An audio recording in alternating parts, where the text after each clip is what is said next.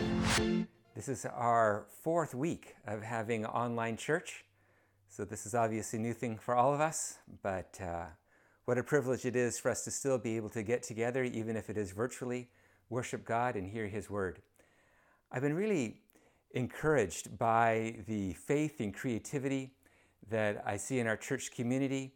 I hear so many stories of how you're reaching out to one another, supporting one another, understanding how to be the tangible presence of God in the places that you find yourself.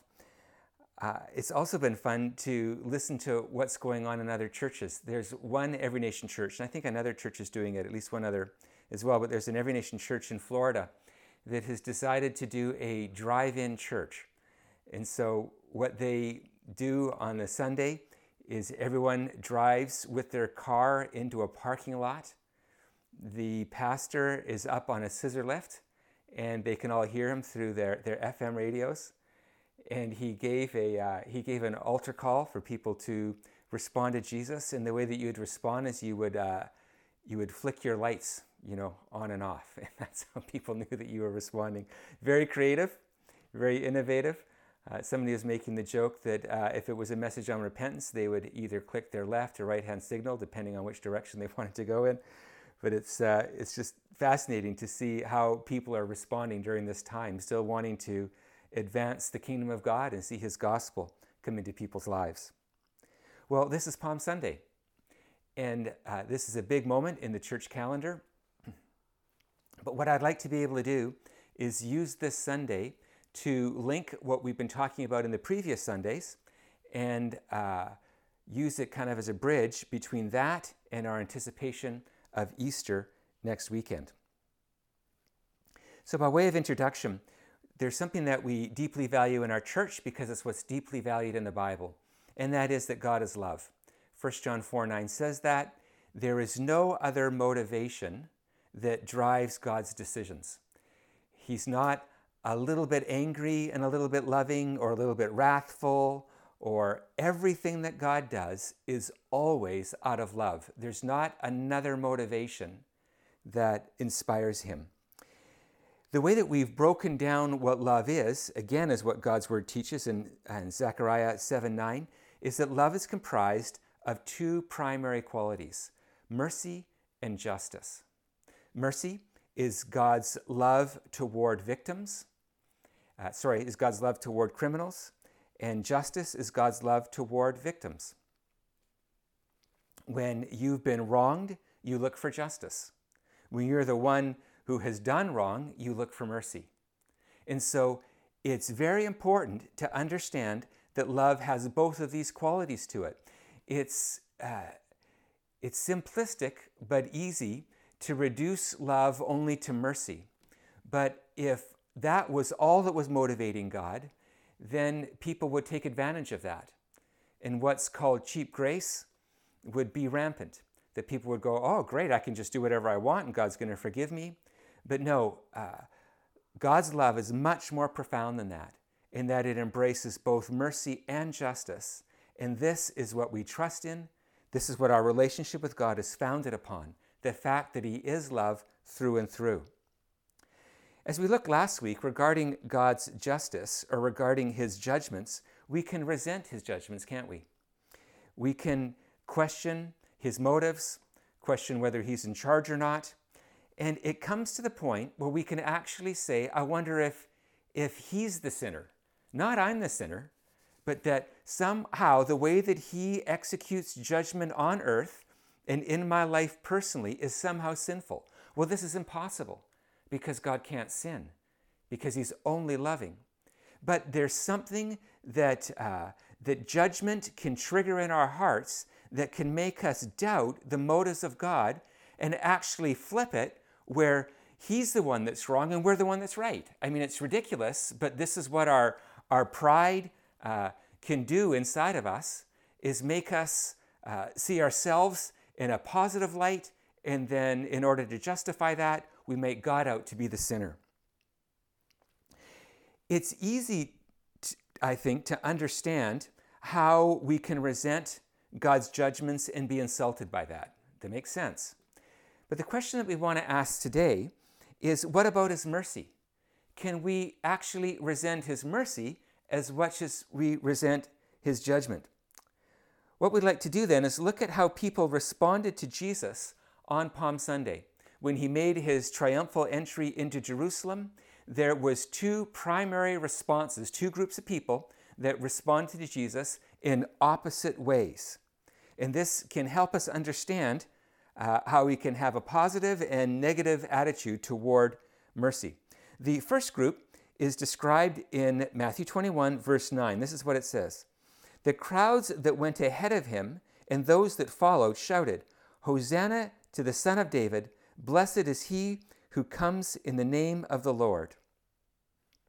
This Hosanna is just an expression of joy and exaltation and an anticipation of his ability to save.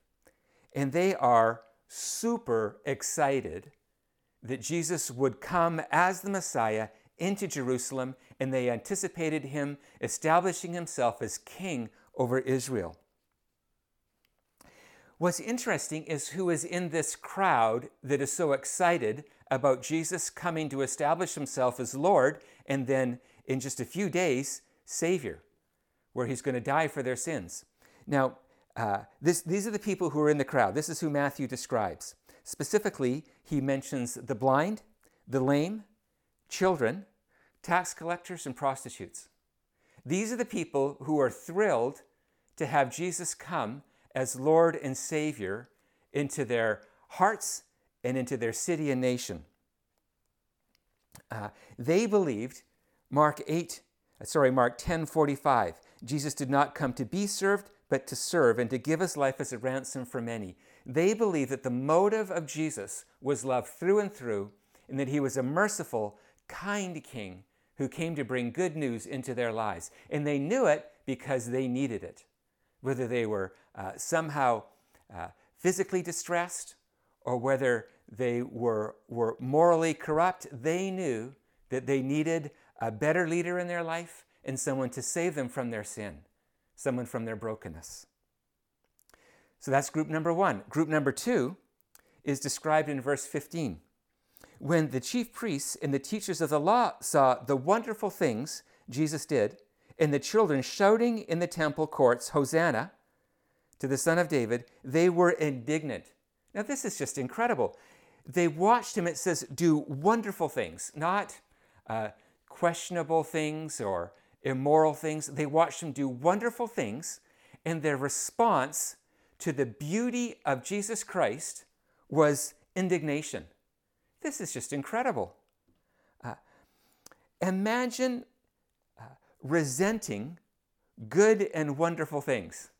You look at somebody doing a great thing and you go, "I hate that." Well, this is what they did. And in the end, they actually killed mercy. A God who came to love them, to sacrifice for them, to set them free from slavery, they killed mercy. They killed Jesus Christ. So, why can justice and mercy be equally insulting? We looked last week how justice and judgment can be insulting. This week we're looking at how mercy can be insulting. How can both of them be a negative experience in our hearts? Well, for at least two reasons. First is that they both imply guilt. If judgment comes against us, in the way that we understood what Scripture teaches last week, is that the implication is you're deserving of it. That the judgments of God are always right, always true, and always just. And so that means that when he brings a negative consequence against us, it's because we sinned and we deserve the punishment. That's a little bit easier to understand. But it's also true regarding mercy. You see, the only people who receive mercy are those who understand that they're guilty.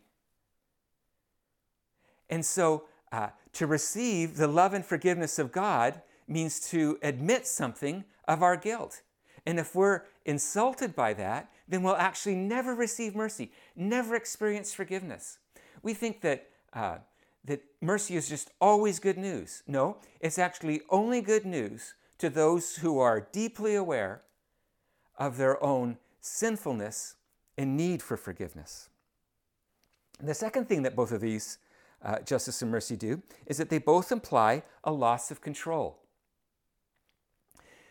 What this virus is doing in people's hearts and in nations is it's humbling us. It's revealing that we are not in control. And again, as we said last week, this has always been true. It's not just been true for the past number of months. It's been true forever, that God has always been in control. He is always sovereign Lord. But what judgment does is it brings that kind of vague concept of his sovereignty, and it puts an exclamation mark behind it. And it makes it very clear and very visible that God is in control of the nations and in control of our lives. And then in the appropriate response to that is the fear of the Lord, to acknowledge his sovereignty and to bow our knee. So justice and judgment can insult our pride when we don't want to bow our knee. But the same is true with mercy. That mercy is putting ourselves in debt to someone else. It's saying, I need you to reinstate me. I need you to do something that I can't do for myself.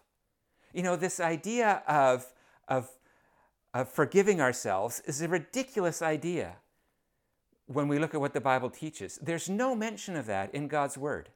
And yet people all the time talking about their learning to forgive themselves. That's just, it's a silly idea, because it would mean that they would have to die for their own sins. The reality of what the Bible teaches is that Jesus dies for our sins. And so what that does is it puts us in debt to him. It makes us his servant. And this can be as insulting as the judgment idea is that do I really want to need somebody in that kind of way? Ultimately, what both justice and mercy require, what they both demand, is repentance, a change of heart, a humility, a churning from self-sufficiency and I'm my own God and I can do whatever I want and I'm kind of above God's law, to be able to say, no, when he punishes me, it's righteous. And when he gives me mercy, I need it. This is what repentance is. The church, however, can think that mercy is easier for people to receive, so we start there. What's the primary way that we hear a presentation of the gospel? Jesus loved you. He loves you just the way that you are. Now, I don't know about you, but I love starting with that. Like, why would I ever want to say anything negative? The idea is that it's already going to be hard enough for them to repent in just a minute when I get to that part. So I'm going to start off with just really good news in that Jesus loves you just the way you are. He accepts you. He's not a judgmental God. And we think that we're actually helping people move toward repentance and faith by only emphasizing the mercy side of God's love. But judgment actually softens our hearts to receive mercy. It is actually impossible to receive mercy until you first receive judgment. Because judgment is the rude awakening of who we really are and of how we stand before God. And when that grips our hearts, then we cry out for the mercy of God. But if we start with mercy, it becomes a kind of pathetic, wimpy sympathy and pity. It has nothing to do with the strength of Jesus Christ dying for the sins of humanity. During this time of quarantine, we've been watching one of the Bible series on TV. Really, really great. A few nights ago, we watched the crucifixion of Christ. I mean, it is just so, I don't know of another word aside from disturbing. It's just so hard to watch. an innocent man being tortured and crucified for my sin and yours. It feels unjust. But that's what mercy is, isn't it? It's justice at Christ's expense. Unless we come to grips with the reality that we put Christ on the cross, that it is our sin that put him there, we will never appreciate or long for the mercy of God. Ironically then, a message without judgment is also a message without mercy. As I've been talking with many of you over this past week, I've heard lots of wrestling in our hearts about this idea of God being a judge. And is he really a righteous judge? And my hunch is we struggle to describe judgment to other people because we struggle to believe it ourselves. And we prefer a view of love that is soft and kind and merciful. But when it comes to judgment, I think we wrestle with it. And so it makes it very hard for us to communicate that to others and to believe that that actually falls under the banner of good news. Namely, that we're not Lord and that we're not Savior. And we need to admit that in order for the rest of the good news to make any sense at all. We talked about the Passover last week, and it's worth talking about again today, that the only people who did not receive mercy in Egypt was those who did not put the blood on the doorposts. Who were those people? Is it easy to say, oh, those were just the Egyptians, and it was the Hebrews who did that? The Egyptians could have easily put blood on their doorposts and also had mercy extended to them. This wasn't a racial division. It was a division between the proud and the humble, between those who were aware that they were under God's judgment and needed forgiveness, and those who weren't. All of us, Hebrews, Egyptians, Canadians, everybody is under the judgment of God. We are all deserving of sin, of death. But it's only those who cry out for the mercy of God and receive his shed blood that we find forgiveness. So the only people that mercy does not come to are the proud and those who resist coming under the judgment of God. So the question that we want to end with then is, how are our hearts softened to receive this mercy? Well, we're already talking about it a bit, but I want to make it clear that there's at least two things that we need to do in order to receive the mercy of God and experience the freedom and joy and life that it brings. Number one is that we must admit that we deserve God's judgment. Romans 3:23 says, "For all have sinned and all fall short of God's glorious standard." We all stand condemned. And we've been wrestling with this, but we have to let that strike our hearts. We have to let it be true if we're ever to experience the kindness of God. But we can't stop there, because here's the problem. In 2 Corinthians 7, it describes something called a worldly sorrow. And what this worldly sorrow is it ends with just point one.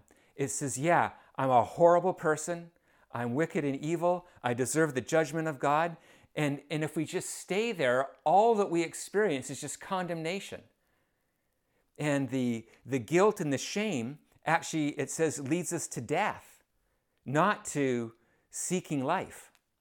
And so it's not enough to simply sit in God's judgment. That would be incomplete. What we need to do is move to the second point, and this is what we want to focus on. And it's described in Matthew chapter 5, verse 7. This is what it says. "Blessed are the merciful, for they will be shown mercy."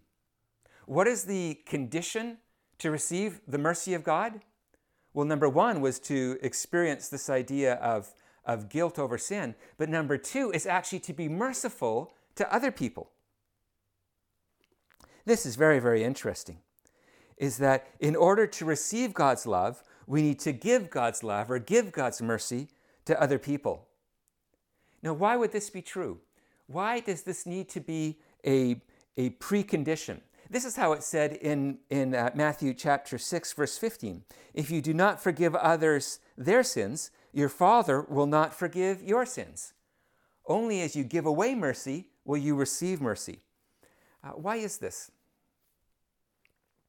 Well, I think about my kids, and I think about them as they were growing up. Most of them are older now, but I think as they grew up, they just really didn't have any understanding of what money was or what something would cost. And so, it was really great when they were little kids. You could get them a $2 toy, and that was as exciting as a $50 toy because it was just fun. But what's interesting is as they would maybe watch TV and see what kind of things that they could buy, and they would start to ask us for things. And they would say, I want this, I don't know what it is. I want some game console or something. And we go, do you know how much that costs? That costs $300. And they just have a blank look on their face, like, well, whatever, can I have it or not? Like there's just no concept of what that costs. It's just what they want.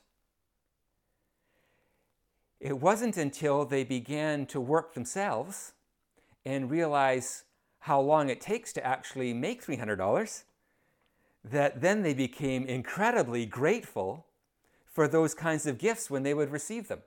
They go, wow, I didn't realize how amazing this is, but now that I've had to actually work and I understand the value of money and how much it costs and the sacrifice involved, my gratitude is entirely different. Well, this is the same with mercy. As we give away mercy, we understand God's heart of love. We understand what it cost him. And that gratitude wells up in us being able to receive the mercy because now we hold it in a much higher regard. And we're grateful for it, and we receive it in our hearts as life. And it saves us. It's tremendously important that we understand that mercy will not penetrate our hearts unless we embrace a lifestyle of mercy. And as we practice mercy, then we become grateful for it, and God also knows that we won't squander it with a selfish attitude. You see, if all that we did was just go, hey, thanks a lot for forgiving my sins, we've actually missed the whole point of what Jesus is trying to do. His goal, believe it or not, is not to forgive our sins. His goal is to have a love relationship with us. And the way that happens, of course, is through the forgiveness of sins, but that's not the goal, that's the means. And so if we don't understand that, if we don't practice a lifestyle of wanting to have love and relationship with God and others, then we'll just receive mercy in selfishness. And so his sacrifice will have been squandered on selfish hearts. And this becomes blasphemous to God, and it becomes a curse to us. And so the only way for God to set us free from a self-centered orientation toward mercy is to say, practice it. And as you practice it, you'll be able to receive it and walk in it in the way that I intended, in a way that draws you toward me, and that we can then walk in an intimate relationship with one another, be in fellowship. So in conclusion, how do we prepare for Easter? As we consider Palm Sunday and we consider what we're going to be celebrating next week, we practice two things. We practice repentance and we practice mercy. We practice repentance.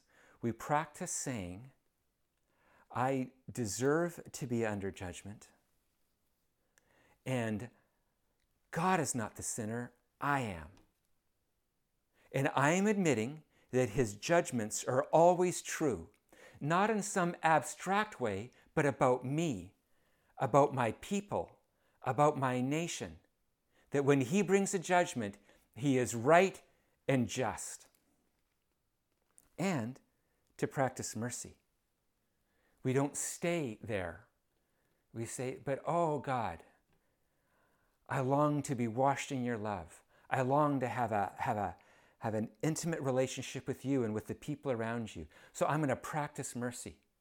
I'm going to practice being kind and generous to people around me, giving to them what they don't deserve. But I long to give them because I long to be connected with them and walk with them and be in fellowship and communion with them.